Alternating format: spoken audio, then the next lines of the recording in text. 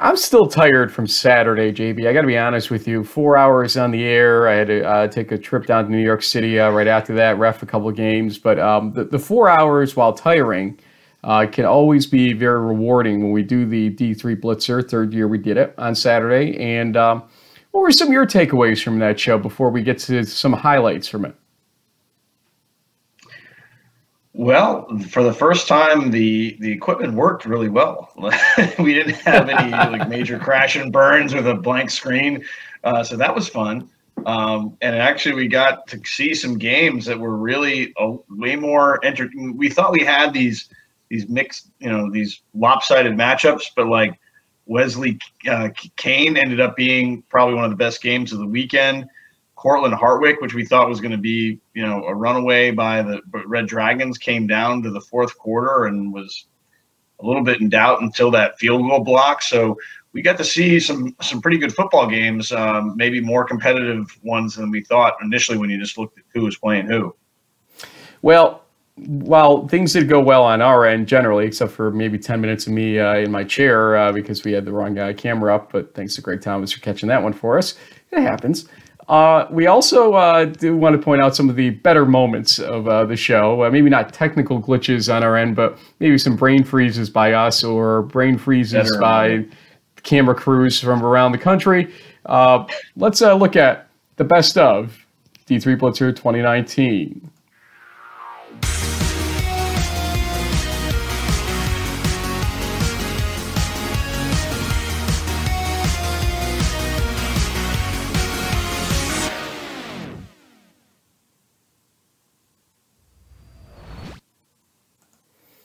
And we'll start this look. Let's start with some of the technical difficulties we can't control, like Western New England. Boy, it was 7-0 for a long time in that game until we realized it froze. The transmission froze, and next thing we knew it was 21-0, and then that froze. So good luck finding highlights from that one. Huston had the same problem, though. In fact, you try to find the archive of a great game finished versus Salve Regina. It's not there. The second half is missing. And we may not even have clips in crunch time later on. But this happens. It happens. And we had 16-plus games we were tracked. It happens. When you're doing the show, you do rely on those high-quality broadcasts that the folks at these schools do present us. However, we do have one minor complaint with Hartwick. You'll see right here. Yeah, that's a tough spot. And wait a minute, he's gone. Turn the camera. Turn the camera. Did he get there? There he goes. Can't tell. It doesn't look like he scored because nobody's excited. And I thought Tobart's broadcast not even close. This is about the worst I've ever seen.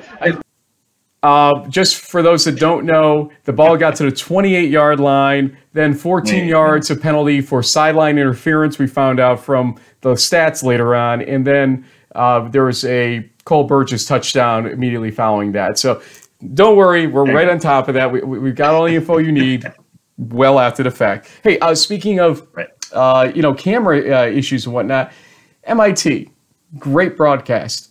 Scoreboard looks good. Yeah. Well, hold on. Before him, let's just look at this fact that I can't see what's going on in this field of play. I think I can see like 8-bit characters running up and down the field, but you can't be serious that you can't zoom the camera. Okay, let's do that. But one moment when you needed to zoom out was what JB was just sort of suggesting. What is this man with the Harvard hat doing at halftime in this camera shot? He obviously knows he's on camera because he's playing up to it, but my goodness. Hello, sir. How are you? We did catch him during that. As the games go on, though, JB, your analysis of everything, it gets better and better. In fact, here's my favorite analysis of yours during Saturday. We'll see what happens with the playoffs, Frank. But Jeff Behrman's making a strong case for a potential kind of Coach of the Year award, in my opinion. He's really done a heck of a job for Union. Yeah, you think? I mean, seriously, it's almost a no-brainer at this point. Yep. Quality. Yeah, JB with Jeff what the Bierman. Fans come here for, man. Yeah, Jeff Bierman, maybe Coach of the Year, folks. There's a huge secret on that one that nobody could have considered. I'll tell you. And then finally, as games come to a conclusion, you just never know what you're going to get. You might get a blue screen, or you might get what happens at Wesley, like right there. And that's the best of our D3 BlitzER 2019 moments. And for those wondering, we do have clearance from the NCAA to do a 2019 Bracket Blitz show at D3Football.com. So you'll want to tune in for that. That said, your clearance, Clarence. Amen. We've got a lot of games to cover, 36 of them, in fact. So let's begin in the Huddle's host chat for Week 10.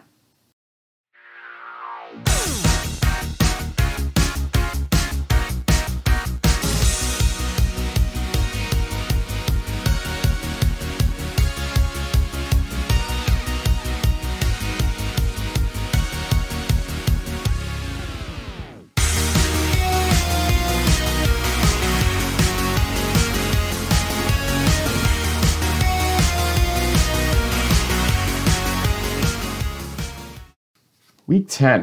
Just one more week left here, and then the playoffs at that point. As we say down here, 7 bids down, 1 to go, maybe more. We'll see. We'll talk about that in the show. We did the the BlitzER, I should say. Bracket Blitz is in 2 weeks. But what were your takeaways from the action? You kind of broke down some of the surprising games and whatnot, but the overall action that we saw in the games that we covered and some of the games we didn't cover on Saturday.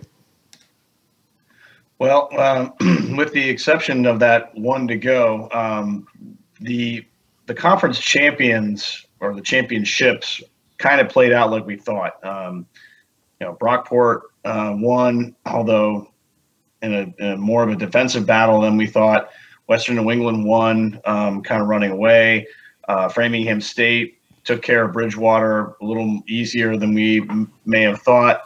So, yeah, I mean, there was things kind of worked out like we expected, but the results and how things panned out didn't necessarily follow our predictions. But, we know at this point who all the conference champions are except for one. Hats off to Middlebury Panthers, who officially finished the NESCAC season 9-0 for the first time in their program's history. So congrats to Coach Ritter on that. Would love to see the Panthers in the NCAA playoffs, but they took their ball and went home. Maybe someday, Frank, but not anytime real soon. But they Will Jernigan and company, heck of a season for them. And so now it's kind of come down to the last question is it MIT, Springfield, or WPI? We'll go through which can win how in this show.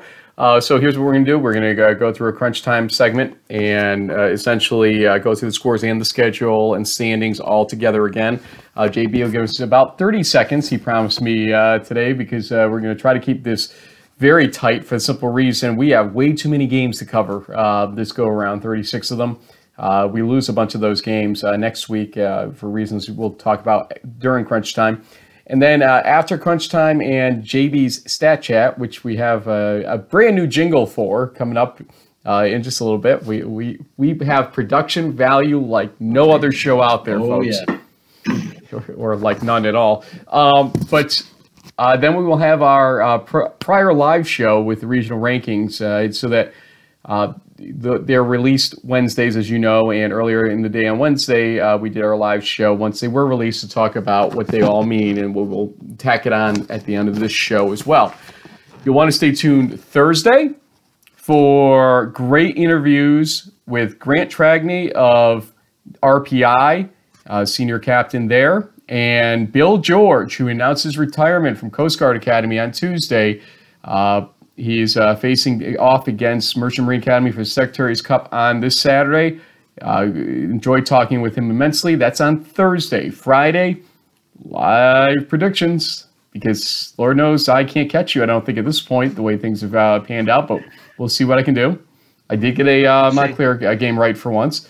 Then Montclair, right? Sunday, we have confirmed Jim Catanzaro, the NCAA Selection Committee Chairman, will be joining us. We will have that show up immediately following the selection show. We will have a little bit of a preview of the bracket to discuss with him.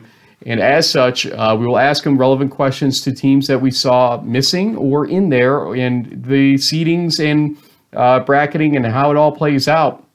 Ultimately, it could be a lot of different questions to be asked this year. We'll see how it goes.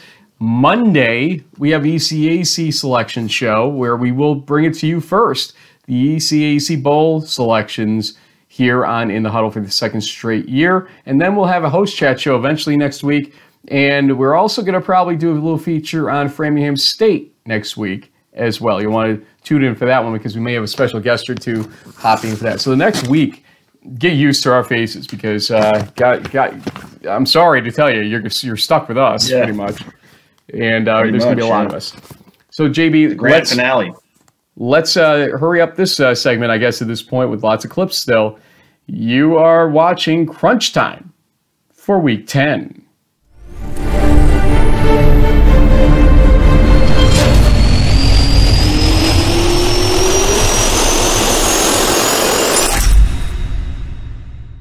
In the CCC, we will begin, and it is Western New England having a big win against Becker, 35-0. Stephen Fedorchuk's score here from Alec Coleman was a 35-0 score maker. That's what the final ultimately was with 11:31 left in the third quarter. This 3-yard touchdown made it 35-0. They outgained Becker 363-78. And I'll tell you, the Western New England Golden Bears are riding high right now, essentially undefeated in Division III play still. Let's also look at the Nichols 56, Curry 42 game. After 2 quarters of play, 27-14. This was the touchdown that made it that, 29 yards. Hunter Ferreira from Michael Pena. They really needed a 2-possession lead, and this 27-14 lead made it such because Curry kept trying to come back in this game, just could never get there. The teams combined for almost 1,000 yards. In overtime, Husson with a giant comeback against Salve Regina, 29-26. Salve Regina led 23-8 with 1:40 left in the third quarter. David Morrison, quarterback for Husson, had 320 passing yards and 4 touchdowns, including the overtime game winner, the 6-yard pass to Aiden Hogan. And Endicott, 49, University of New England 7, as the Endicott offense outgained UNE 551-245. What's left, you ask? Essentially, Husson at Western New England seems to be the highlight game to see if Western New England can move to 9-0 against Division III teams or not, and perhaps get a home playoff game. It'll be razor thin in that position. We don't know at this point how it will look in the end. Otherwise, Endicott at Nichols could be an interesting game as well. The CCC, sir. Yeah, I mean, I think it's all going to boil down to whether or not we see Western New England get that home game in the playoffs. A win certainly helps their cause, but with the way the seedings are starting to shape up, it may not matter. I think Endicott's probably going to be the CCC rep in the New England Bowl. My dog agrees. And so there you have it. When a dog barks, you know you're right and needs to stop. Here's a game that basically was decided in a back-and-forth affair. Alfred State 21, SUNY Maritime 17. They were down 17-7, though, was Alfred State. Then in the fourth quarter, Riley Van Vliet, with a 75-yard punt return, made it 17-14 with 10:39 left in the fourth quarter. And then there's Jake Palmer, 1-yard touchdown run with about 1:20 left, made it 21-17 Alfred State. Gallaudet went down against Anna Maria, 53-14. Then Nathaniel Slaughter with a 44-yard scoop and score, 53-14 was the score there, and that was the final. And Castleton beats up on Dean 38-20 as Devin Woolner had a 21-yard run in the fourth quarter with about 3:19 left to make it that final score, 38-20. Castleton led 31-6 at half, but The comeback was short by Dean. Looking at the ECFC standings, let's not maybe. Only one game left. It's Mount St. Joseph at SUNY Maritime. That is a non-conference game, but it determines if SUNY Maritime will be 5-5 or 4-6 going to the playoffs. Give me 15 seconds on the ECFC. What a crazy season. I mean, just look at the win-loss column for all these teams, and Dean losing to the one team in the conference that had 0 wins. I don't know what to tell you. Well, let's move on to the new MAC at this point. And you brought it up earlier, MIT, WPI, and Springfield. Basically, the team that controls its own destiny is MIT. Let's take a look at them, though, against Norwich. They won 34-21. Norwich played a headstrong game, though, in the third quarter, 9:59 left. Manny Romero from Matt Dunn from 62 yards out made it 14-13 Norwich. But about 4.5 minutes later, Eric Bradford from Chris Mauck, 13-yard touchdown here, made it 20-14 MIT. They never looked back, scored 21 unanswered in that second half, and Mauck had 4 touchdown passes. MIT defense with 4 interceptions in the game. Then we have, I believe we're going to the Coast Guard WPI game. Check that. Well, let's go to Springfield, Maine Maritime. And it was 56-7 final score there. There are 7 different rushing touchdown recipients by Springfield, but we're going to pick out here the Chad Shade pass to Andrew Smith from 48 yards out. That made it 21-0 at the beginning of the second quarter, but 56-7 final in that game. The defense was 6 sacks, 8 tackles for loss, 2 fumble recoveries, 3 interceptions, and you know what's coming next, the Partridge and the Pear Tree. Coast Guard could not keep up with WPI, 54-7. Gallon of field combined for 20 rushes, 225 yards, and 5 touchdowns. The WPI defense, 3 interceptions, 5 tackles for loss. And Merchant Marine 47, Catholic 10. This game was over with early as US MMA outgained Catholic 572-290. Christian Abbott with 223 passing yards. We called the triple option, but the spread option basically at Merchant Marine Academy because of those types of numbers. Looking at what's up next, MIT, Springfield. If MIT wins, it's their conference. If Springfield wins, then WPI wins the conference unless they lose against Norwich, which the way that Norwich played against MIT, anything's possible right now, I guess. But MIT controls their own destiny, all games at noon, and we'll see who comes out of this in one piece. WPI, though, remember, is the only team that can finish with only 1 loss. They would be 9-1 with a win, but 9-1 may not be enough to win and will not get them a Pool C bid as well. Amazing. Yeah. Sort of haves and have-nots in the new MAC. You see a lot of points on one side of the scoreboard and maybe not so much on the other. But yeah, like you said, it's coming down to whether or not MIT can get a win against the Pride. MASCAC time. Framingham State wins the MASCAC 40-20 over Bridgewater State. I think it's Anthony Behonik with the 20-yard interception return for a touchdown. Made it 27-6 about 5 minutes into the second quarter. Framingham State just wasn't looking back at that point. They were just rolling after Bridgewater State scored first in that game. 27 unanswered points total, and there was the end of that unanswered streak. Adam Wojcinski with 245 total yards and 4 passing touchdowns. Let's look at the Pirate Bowl. Or R, I should say, maybe. I'll get my pirate isms right here. It was Maritime beating Dartmouth 28-12. Looking at Matt Long, the 79-yard touchdown run for the quarterback. Yes, that's the quarterback, folks. Made it 7-0, 5 minutes into the game. And Maritime didn't look back. He had 317 total yards, 3 rushing touchdowns on the afternoon. Westfield State 38, Worcester State 15. The Lancers just can't get on the win board yet. They led 9-7 at halftime, but Westfield State had 311 rushing yards in the game.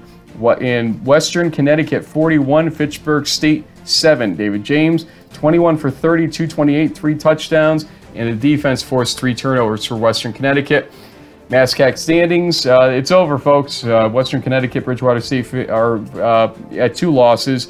And we'll see how that ends up. They do not play each other here, obviously, as Bridgewater State plays Mass Maritime and Plymouth State plays Western Connecticut. Framingham State playing winless Worcester State. They have a great strength of schedule right now. That's about to go into the tank from 591 probably down to about 540 because playing an 0-9 team just doesn't help your strength of schedule, the MASCAC.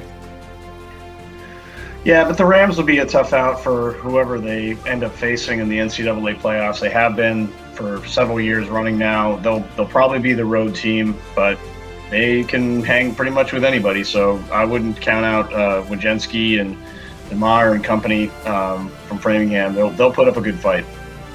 Indeed, indeed. Let's go to the NESCAC and the biggest little game in America. Williams beats Amherst 31-9, and Amherst finishes under 500 for the first time since 1993. Way back. The touchdown we're looking at is the first quarter, 9:27 left, first touchdown of the day. Joel Nicholas, he had a 6-yard touchdown run for. That's actually his second touchdown. He had 3 rushing touchdowns though on the day. Did Nicholas 14-0 that made the score again 31-9 final in that game. Middlebury has to fight in this one, but beats Tufts 31-24. Alex Maljan with a 3-yard touchdown run here to make it 31-14 just at the beginning of the fourth quarter. Their first undefeated season in history. Will Jernigan with 338 total yards and 3 touchdowns total. Then let's look at Bates. Their biggest comeback in 50 years, since 1969 against Hamilton. Wow. In this case, 26-21. Let's look at a bunch of plays here. They were down 21-0, and in the fourth quarter, still down. Here's Parker Smith from Brandon Costa, 35 yards. But, I mean, they're still down. Then a punt miscue by Hamilton gives them a short field to work with. And just a minute after that prior touchdown, Sean Bryant from Brendan Costa, again, 25 yards out this time, made the final 26-21 as they held on one last chance by Hamilton. They held on against that to win the game. Also, Wesleyan 28, Trinity 20. As Trinity, their worst season since 2014, essentially, with their 5-4 finish this season after being a two-peat champion there. 476 total yards by Wesleyan and a good time possession advantage. Colby 47, Bowdoin 34. Colby rallies from down 34-20 to score 27 unanswered in this game. Again, your undefeated, undisputed champions of the NESCAC, Middlebury Panthers. How'd you like that? My dad is digging it. He's a Middlebury class of 70, technically 71, I think, as he needed a little extra semester before he got the ski down and get his diploma. But great run for the Middlebury College Panthers this season. Let's go to New York. Wait, I'm there already. But let's talk about the games from New York. We'll start with the Liberty League here. And, when you woke up in the first quarter and saw the score of the RPI Ithaca game, you may have thought things were reversed, as Pat Coleman had suggested on the ATN podcast.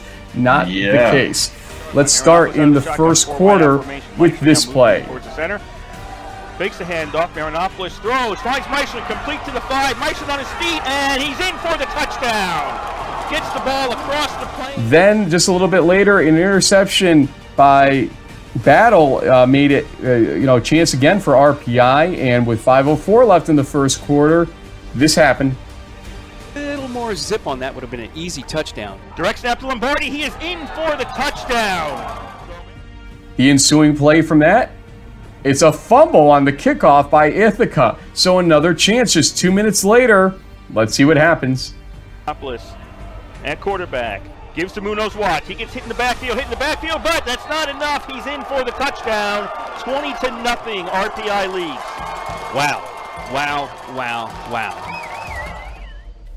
Thanks to Kurt Stutt for all the good audio on that video right there. And that 2-yard run made it 21-0. Final score 38-12 as, I'll tell you, failed to kick did Ithaca. That interception, obviously, you got to pin on the offense. Some special teams errors, a lot of different errors early on, and the defense just couldn't hold back RPI from scoring on those short fields. They led 31-0 at halftime, and then it was just, stall out the game and get it done with at that point. Rochester, all right, check that. Union, we'll go to next. They had a battle against Utica, no doubt. And the last call, yeah. The only touchdown I should say by them is this Joe Ferreira 3-yard touchdown run to make it 10-0 with 3:27 left in the first half. Then in the third quarter, with only about a minute left, you're going to see Ryan Van Galen throwing this one to Keegan Wright, and that makes it a 13-7 game, or check that 10-7 game at that point. Union had to add a field goal, and then a final chance here for Utica. Let's hear it from Andrew Santillo. Van Galen gets the snap. Union, it's knocked away. Pass knocks. As he said, pass knocked away. It makes it final 13-7 Union. And then we go to Hobart, who had a nice win against Buffalo State, 40-23, as Hoffman had 279 passing yards and 3 touchdowns. Hafner with 132 rushing yards and 2 touchdowns. Good run-pass balance there by the Statesman. And St. Lawrence 51, Rochester 19, as Tyler Groshot with 32 for 39 day, almost 300 yards and 6 touchdowns by him.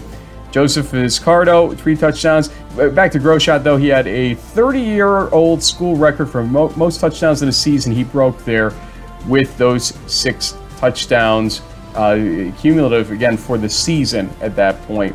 And a great job by him. It's been one of those inconsistent seasons for Tyler and for the St. Lawrence Saints, no doubt. But they're trying to finish strong here. Could get to 5-5 with a win coming up this week. Yeah, and there's definitely a lot of Liberty League teams still sort of in the hunt for the postseason. I mean, obviously, Union's going to the playoffs, but both RPI and Ithaca have submitted for an ECAC bowl game. Hobart is maybe hoping that the New York State bowl game falls their way. So 4 teams still kind of waiting to see what their postseason outlook might come out to be. Brockport played a weird game in the Empire 8 against Alfred. It looked like it was going to be a rout early, but after being up by a touchdown early, Brockport gets the ball back in this way with a punt miscue by Alfred to basically take the ball over the Alfred 2-yard line. And Jallet, we're gonna call it the Jallet cat that transpired from there. The 2-yard run as he took the direct snap with 6:51 left in the first quarter, made it 13-0. But then look at this touchdown. A.O. Othman from Casey Boston, 66 yards for that touchdown, made it 13-7 with 14:10 left. But then an 11-minute, 28-second drive that took 21 plays to finish, the 21st play being this field goal. Wow. Dustin Moyle from 24 yards out made it 16-7, which was insurmountable with only about 2 minutes left in the game. Brockport wins it 16-7. Cortland had their share of troubles, as did the Hartwick cameraman. They won 32-21. We'll start here with Kevin Roberts' field goal getting blocked by Paul Imperial. The 21-yard attempt it was obviously no good on that block. And then the next play, it's Zach Tripodi from 66 yards. But this is the classic move the darn camera play, because he didn't get to the end zone. He got to the 28-yard line, and Cole Burgess eventually scored in that game. 32-21. Cortland wins, but Hartwick had a 22-21 lead before, Cortland had a 22-21 lead, but the field goal would have made it 24-22 if they had kicked it. Just took the wind out of their sails when it was blocked there. Zach Tripodi, 29 rushes, 205 yards, and a touchdown. And Morrisville stayed early and often in this game against St. John Fisher, 49-13. They led 42-6 at halftime. Got to give it up for Kinsey Williams with 22 rushes, 174 yards, 3 touchdowns, and Morrisville's defense with 5 interceptions, including a pick 6. Didn't see that level of a win coming there. We thought Morrisville would be good, but wow. Morrisville both in third place in the Empire right now. I mean, good point. And we're looking at this here. Also, Brockport and Cortland both at 8-1, but obviously Brockport 5-0 in the conference, so they win the conference. Cortland is playing a non-conference opponent in Ithaca at some game at MetLife Stadium. Nothing major down there. Brockport, though, is going to be facing Morrisville State, the third-place team, trying to make some noise. We'll see what happens and how Brockport treats the game, because there are questions right now at quarterback for them. Freddie June seemed to be out of that game. Hellwig was in, but they were trying all kinds of direct snap things in that game, and so we'll see how it plays out. But what are you thinking here about these Brockport Golden Eagles? Well, what a coaching job by Mangoni and Potter and company up there in Brockport. They've really turned their season around after a tough week 1 start. Rattled off 8 wins in a row now, and another conference title. They're going into the playoffs with a lot of momentum. Their run game looks strong. Their defense looks strong. I mean, they could go a little further than folks might expect. We'll see. Okay, we're going to have to speed up the clips here in the next discussion because in the MAC, we didn't have – this is not a basketball score. I know basketball season has begun in Division III. This is not a basketball score when we put it up here. FDU Florham beats Alvernia 84-56, 140 points combined. Almost breaks the record in Division III for combined scoring. We would like to tell you about Tommy Galante's day. And we're going to tell you by running all 9 touchdown clips. I said it, folks. 9. Here we go. 39 seconds left in the first quarter. Tommy Galante, a 14-yard run. He makes it 21-7 there. Then Connor Perez catches a 70-yard pass from Galante with 12:56 left in the first half. That's 28-7 FDU Florham.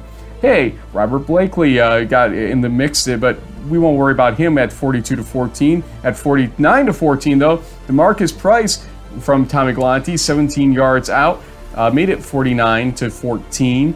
Hey, halftime came up. Tommy Galante said, hey, coach, keep me in. And did he ever? As Roy Sullivan catches a 5-yard pass from him, 56-21. Then Connor Perez back in the act for his 3rd touchdown catch from Galante. It's 63-28 with 5:03 left in the third quarter. Hey, Tommy Galante, why don't you go for a 42-yard run on your own? Okay, there it is, 69-35, right around the end of the third quarter. 3 Alvernia touchdowns later, Connor Perez gets his 4th touchdown reception from Galante. A 28-yard pass, 77-56 with 7:11 left in the regulation period. And Tommy Galante, he decides, coach, I can catch the ball too. So Mark Kepler throws him a 56-yard touchdown pass, 84-56 with 2:40 left in the fourth quarter. That's the final. Okay, there is that. Wow. I don't think there's anything else I'm going to tell you about that game at this point. Misericordia cannot beat Albright, who breaks a 19-game losing streak. Let's look at 2 Malik Bootman touchdowns here. He had 33 rushes, 148 yards, and 2 touchdowns. The first one, 3 yards. The second one here is 8 yards out. And that, again, makes it 20-0 at that point. Final score, 20-10. Albright, congratulations to them. Stevenson doubles up Wilkes, 42-21, as Wilkes was held to 63 passing yards. Ryan Sedgwick, 22 for 27, 278, and 3 touchdowns for Stevenson. Stevenson, remember, with a Del Val loss, would split the conference, although Del Val wins all tiebreakers. Widener is who Del Val plays next, and that's a 41-21 win by them over Kings, as there was a good time of possession advantage there for Widener. They scored 21 unanswered in the second quarter. And Lycoming, 48, Lebanon Valley 3, as Lycoming outgained Lebanon Valley 515-202, and the defense forced 4 turnovers. The MAC standings, pretty much what you'd expect right now, of course. You know, Del Val, Stevenson, Wilkes, Widener. Wilkes maybe the odd sock there. The kind of memories of the recent old days, having Del Val, Stevenson, and Widener toward the top of those standings. So, again, Wilkes, the oddball right now that people didn't necessarily expect to see. And Del Val will play Widener at 1 o'clock on Saturday. And JB's got nothing to say about the MAC, so we'll go to the end chat. Hopefully I can edit that into shorter than 3 seconds of silence. That was pretty classic there. Yeah. In the end, Jack. I need a break, man. Points. What can you say after 84 points? I just read you this entire sheet, basically. You had nothing to say to me about the MAC. How about Wesley? We tracked this game for a while because Kane had a 13-12 lead at halftime as Tyree Taylor to Dante Jameson from 6 yards out made it 13-12 before halftime. But Marcellus Park opened up this game with an 87-yard touchdown run. Here it is. Be able to run run 5 seconds off on any given play here. Rocco in the shotgun will hand it off to the near side. It's Pack. He's got the 15-20. Goodbye. 25-30, 35-40, 45-50. Pack to the 40, 30-20. Goodbye, Marcellus Pack. Thanks to Sean Green for that audio on the video. 27-13 final. Wesley wins in a game that was closer than it should have been, to be honest. They trailed for a little while in that game, don't forget. And Wesley's offense overcame 4 turnovers, gaining 442 yards. Should not have been that close. I can't say it enough times. Hey, Rowan, Christopher Newport, what an ending in this game. They were down 20-0 and 23-7 was Rowan. At halftime was 23-7. Third quarter, 10:40 left. Mike Husney with a 10-yard touchdown run gives Rowan their first lead of the game at 27-23, but 23 seconds left, fourth quarter, first and goal from the 2 for CNU, and oh my goodness, the bad snap. Anthony LaRosa lands on it, and that ends the game. Christopher Newport 2 yards away from winning the game, essentially, and they threw it away. Rowan wins it and moves to 3-6 on the season, 27-23. Also, Salisbury just rolled over TCNJ 62-20, outgaining them 517-269, and Montclair State 36, William Patterson 6, as they outgained William Patterson 445-162. Will Birch 280 in passing yards, 1 passing touchdown. The Frank Rossi jinx is over. We got one right finally. 5th time's the charm. Salisbury has won the conference, obviously. Wesley cannot catch them, but Wesley's hoping for a Pool C bid, and they'll have to beat Christopher Newport, who's 2-7 currently, and hope their strength of schedule passes muster ultimately. That's the end, Jack, and that is crunch time for Week 10. Okay, folks, you've been waiting all show for this segment. You've got something. You've got something for me, don't you, Frank? You've I certainly do. Hired a musician or something. Commissioned a piece. Maestro, please. JB Stat Chat. Yeah. He's gonna chat about stats. That's right, it's JB's Stat Chat, where he chats about some stats. I will say that Will from Nomad Coffee and Crepes did this yesterday while I was doing some editing work and whatnot.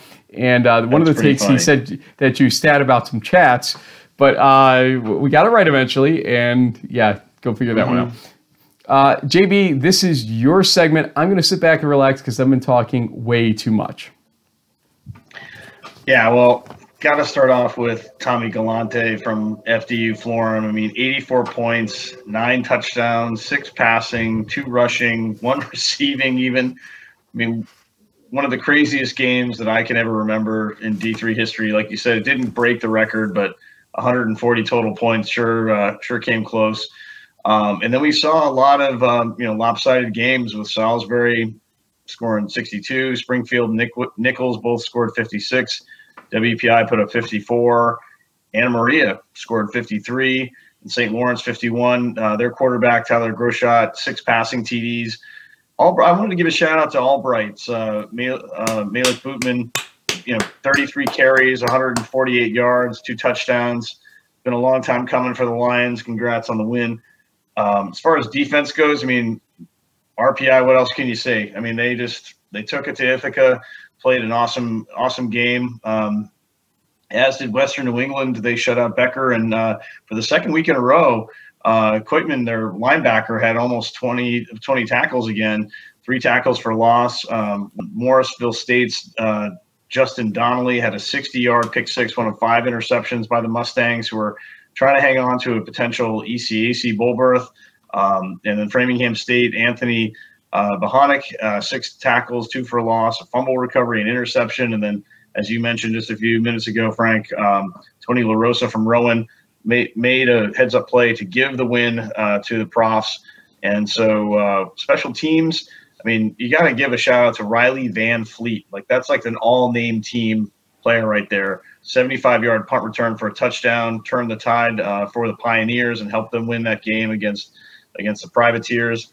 Hobart running back Tim Denham, 80-yard kickoff return for a touchdown in the senior night game against Buffalo State. And, once again, Dylan Dubuque blocking field goals, doing stuff on special teams for Cortland. They've had like 10 blocked field goals this season, Frank. One of the most crazy stats I've seen in a while, and they might need one of those kind of plays at MetLife this weekend when they take on Ithaca in the big Cortica matchup. So that's all I got for Stat Chat this week, Frank, and I'm out of here. We've got some disagreement on who exactly blocked that field goal because I'm showing Paul Imperial on one of the stat sources we have. So whoever did block that Cortland or by Cortland that Hartwick field goal, good job to you. We don't want to take away who it may have been or may not have been ultimately. JB, we are going to now go to the regional rankings show that was earlier, so let's go to that. Okay, we are live here around, what is this, 2:28 p.m. Eastern Time on Wednesday. What were they out about 90 minutes later than last week? I think the regional rankings around 1:30 they got released today. If you're watching our host chat show, this is pre-recorded, obviously, but nonetheless, if you're watching live or even recorded, we're going to go through the regional rankings right now, 1 through 10 from the second East Regional Rankings release and discuss for about 15 minutes what it all means, what your team's hopes are or aren't at this point. So we're going to go and go one at a time. And JB, I'll let you kind of extrapolate once we get team by team on the board, your thoughts on their chances, what you're thinking about their rankings, etc. So here we go. Let us start with number 1. And Salisbury remains the number 1 team with a 501 strength of schedule, wins against Wesley, and I am forgetting the second team. Oshkosh, thank you. That's why I'm forgetting, because they're not in our region, but they do remain regionally ranked. They have William Patterson remaining at 2-7, so their strength of schedule is actually going to fall below 500, and that's an interesting problem. Regionally ranked opponents matter here, obviously, and being 2-0 is the best of the bunch in the East. So what's your thought on Salisbury? Well, I think Salisbury has a shot at maybe not a number 1 seed, Frank, but I do feel like they're at least strong enough to be paired as number 2 with maybe someone from the South. I don't know.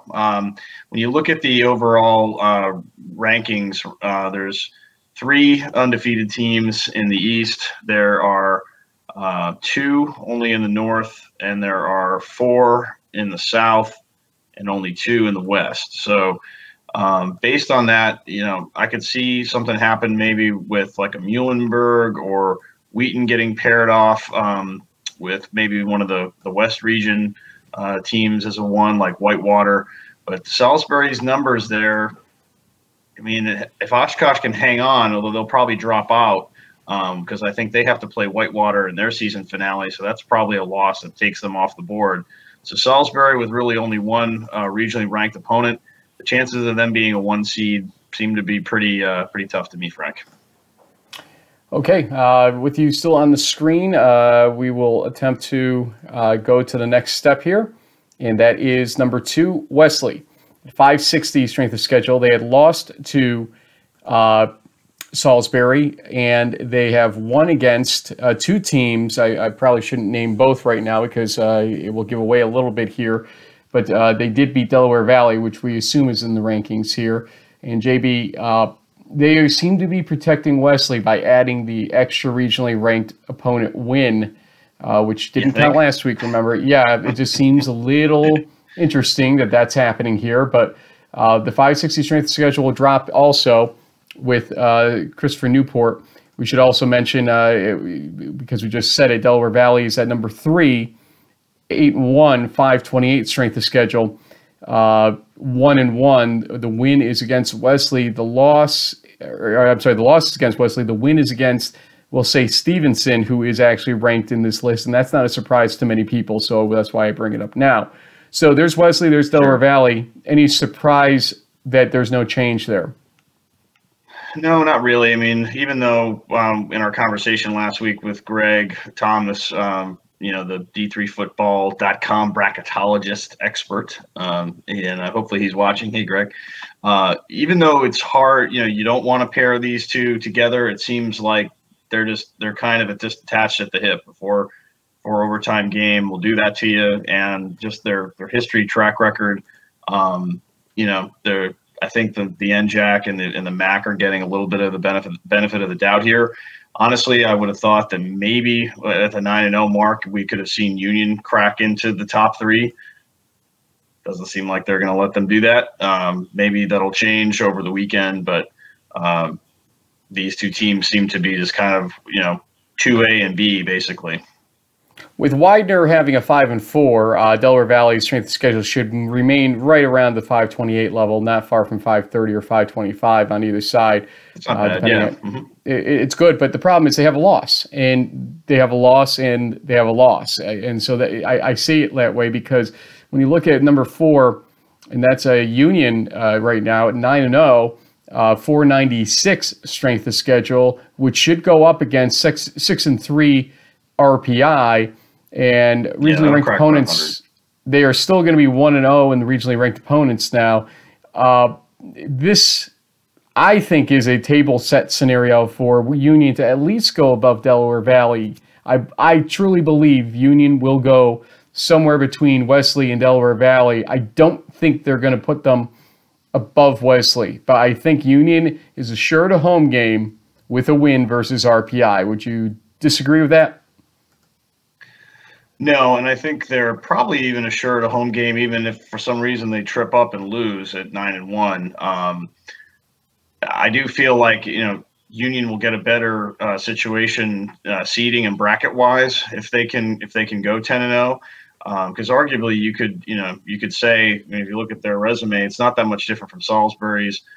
Maybe they could catapult over these two teams, but it does seem like Wesley is getting a little more of the benefit of the doubt, maybe based on some more historical performance. Because, man, when we watched them play Kane last weekend, it's not the same kind of Wolverine team we're used to seeing, but, they still managed to get the win.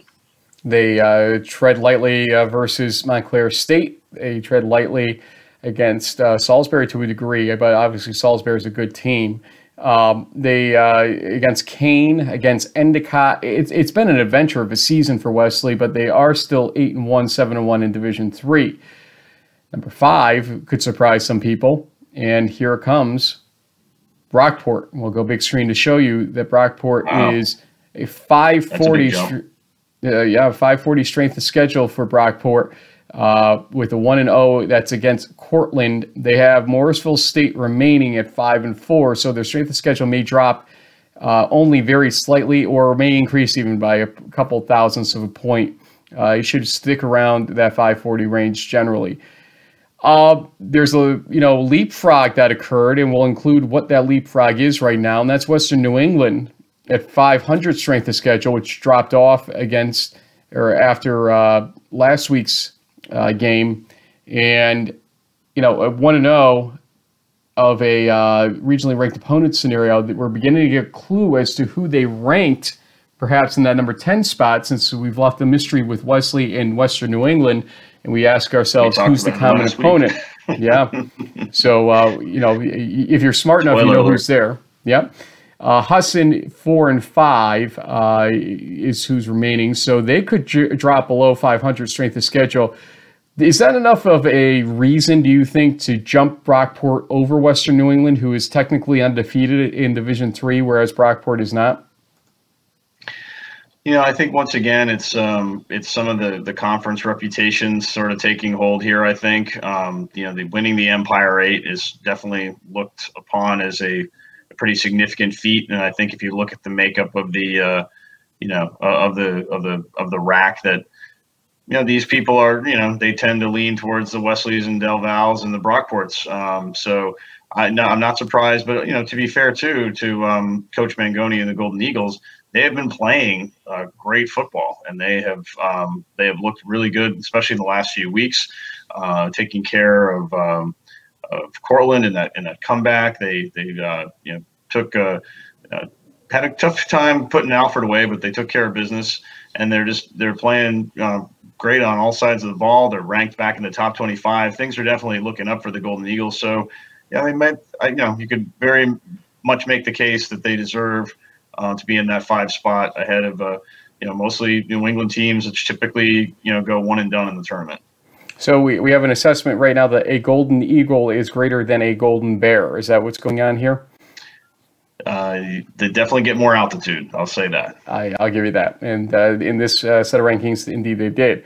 Cortland is an interesting case here. Let's take a closer look at Cortland. 8-1, 466 strength of schedule, which is low. And probably is the lowest one you'll see on this board of 10.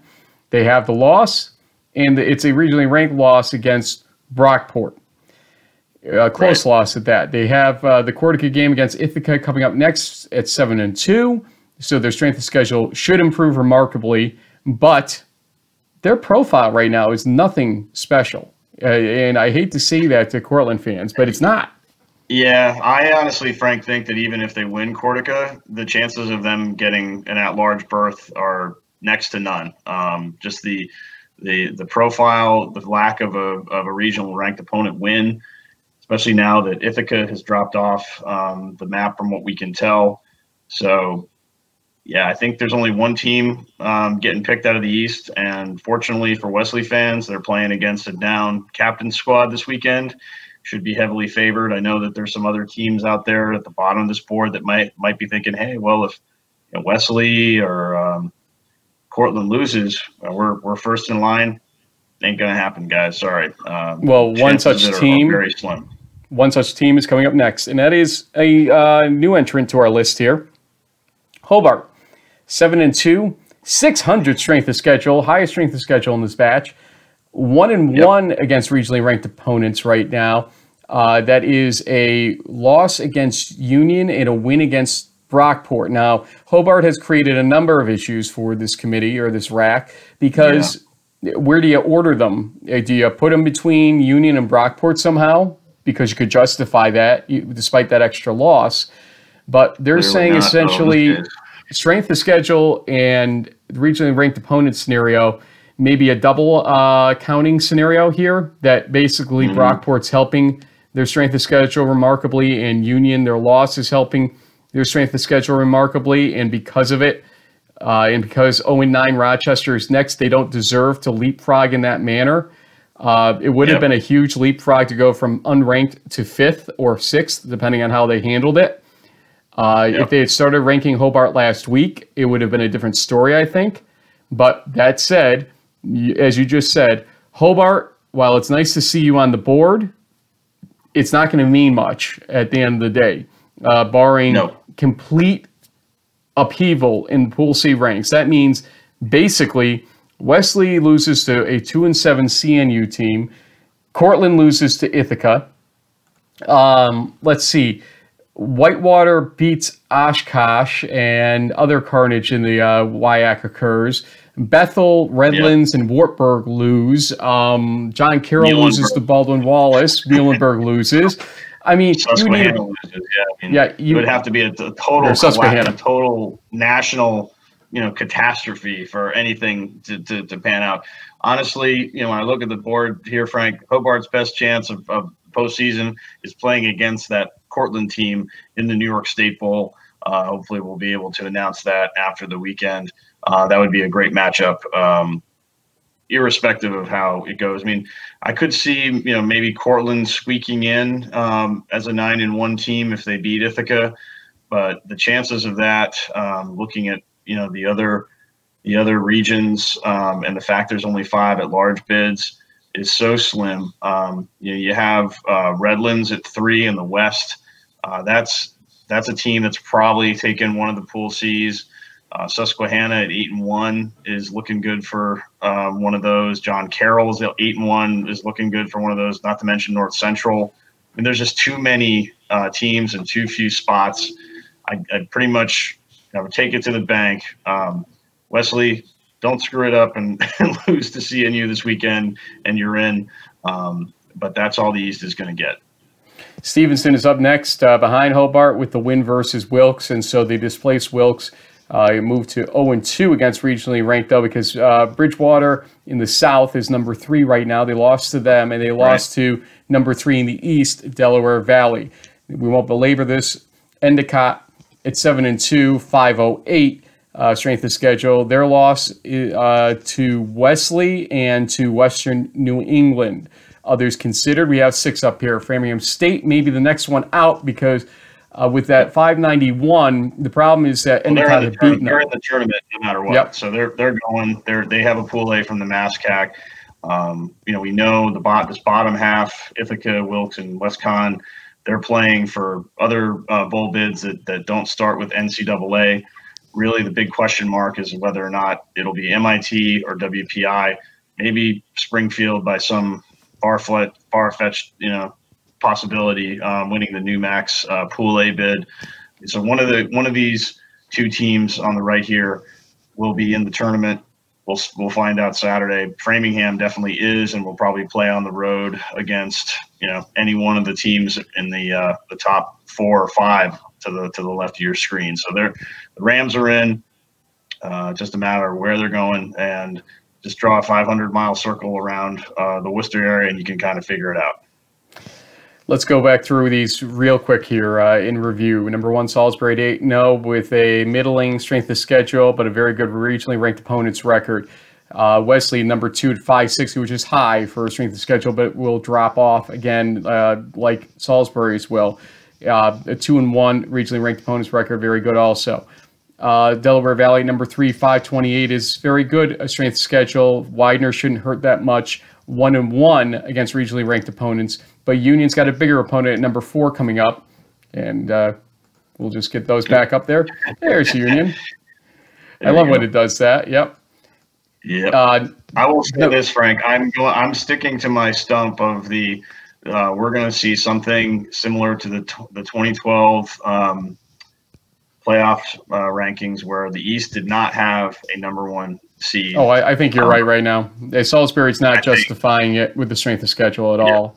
And that's the problem. Yeah, especially with Wheaton and Mount Union in the north. I mean, Wheaton being based in Illinois is interesting because they can be paired up pretty easily with a West team like a Whitewater. You could see possibly a Muhlenberg, getting a second seed in either a Mount Union or a Mary Hardin Baylor bracket. But I just don't see the overall the strength of the East really justifying its own pod. We'll see what happens come Sunday when we talk with the committee chair for what is this, like the 10th or 11th year in a row. And hopefully we can get some candid answers out of Jim, who's never been afraid to speak plainly. So. 12th straight season, actually. We've done it every year that we've been on the air. So Union at 9-0, number 4, 496 should go up from the RPI game at 1-0 also in the regionally ranked opponents. Brockport 540 should remain about where it is with that loss, so they should remain below Union no matter what happens here. 1-0 with the win against Cortland. Number 6, Western New England at 500, and it shouldn't get any better really with Husson still on their schedule. But they picked up a regionally ranked win against Endicott in the meantime. Cortland, a very middling profile with 466 strength of schedule and no regionally ranked opponent wins, but 1 loss.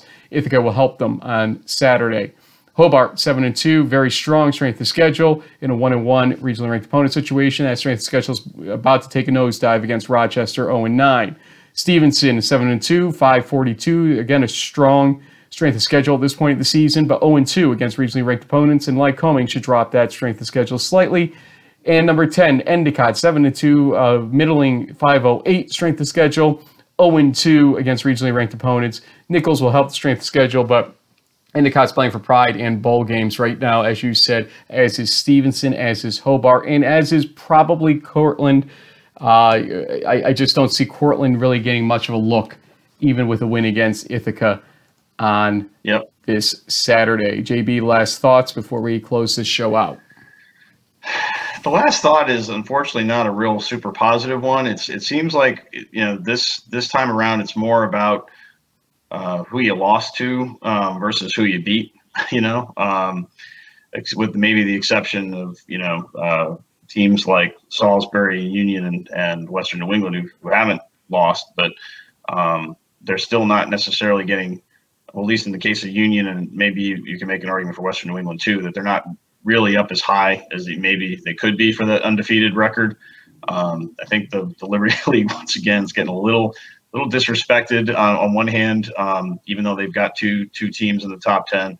But we'll see how this weekend pans out. I'm going to stick with my prediction that there will not be an East #1 seed. It will be a tournament like we saw in 2012, and that Wesley will be the one team from the East region that will get the Pool C bid, and that's it. Look, if Hobart beats Rochester and Ithaca beats Cortland this weekend, and Ithaca ends up ranked in the final rankings, to me, with Union strength of schedule probably surpassing Salisbury's at the end of the day, I can't really say that Union wouldn't deserve to go above Salisbury. But it would take the committee a set of real cojones to, at that point, jump Union 3 spots when they haven't really done anything to jump Union already. And that bothers me a little bit that they didn't start to move this week, because you could have justified moving Union above Delval. Union's beaten 2 top 25 teams this season, and they're going into a big rivalry game against a team that's probably going to an ECAC bowl game probably. But yeah, I mean, the Dutchmen are kind of getting a little dissed here, Frank, as is the league, I think, to a certain extent. But hey, at the end of the day, it is what it is, and we'll see how it pans out with the new MAC getting into the fold. We'll see where the MASCAC teams get placed, and we'll go from there. Friday around 11 a.m. Lightning predictions. Sunday we will have Jim Catanzaro right after the selections are announced on the NCAA website. Probably around 6:30, 7 o'clock. We'll have to check what time that is. Monday, ECAC pairings announced on this show, and also we'll have the New York Bowl pairing as well, to the degree that we can get that in time. Then also our normal shows. Thursday, though, tomorrow, this will drop on Wednesday, obviously, live and recorded. Thursday, interviews with Coast Guard's Bill George and Grant Tragney of RPI, senior co-captain there. You'll want to stay tuned. Thanks for joining us. Have a great rest of the day and week.